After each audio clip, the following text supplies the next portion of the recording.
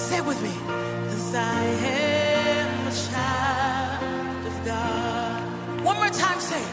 I'm no longer a slave to fear, for I am a child of God.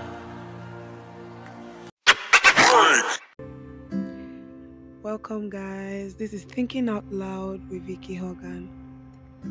I know a lot of us are familiar with this song, I'm No Longer a Slave to Fear by Tasha Cobbs.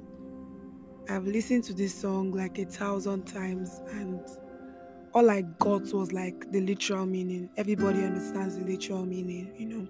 The song is like a confession, or the song is a confession, you saying that you're no longer a slave to fear, that you're a child of God. So yeah, I've listened to this song 1,000 times, and yes, all I got was the literal meaning.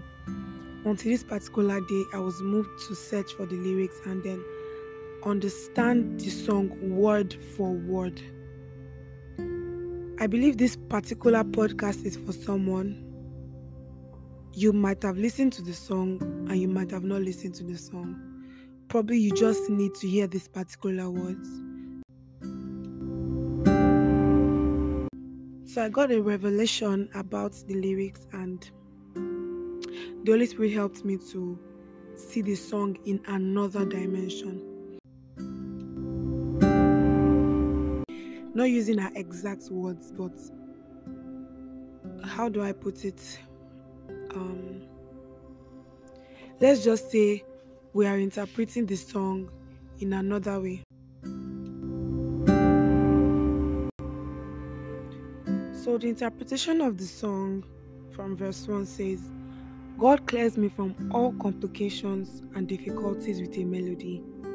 He at the same time extends in all my directions a song of disburden and freedom from my enemies, till all my strong, uncontrollable, unpleasant emotions are gone. Then the chorus is interpreted as, I am no longer one who has lost power to resistance to strong, unpleasant emotions. Neither am I the one who surrenders to strong, unpleasant emotions. I am no longer one who is a property of unpleasant emotions, because I am God's offspring, God's descendant, including my further generations. I am a process launched by God, a series of events to produce a result launched by God.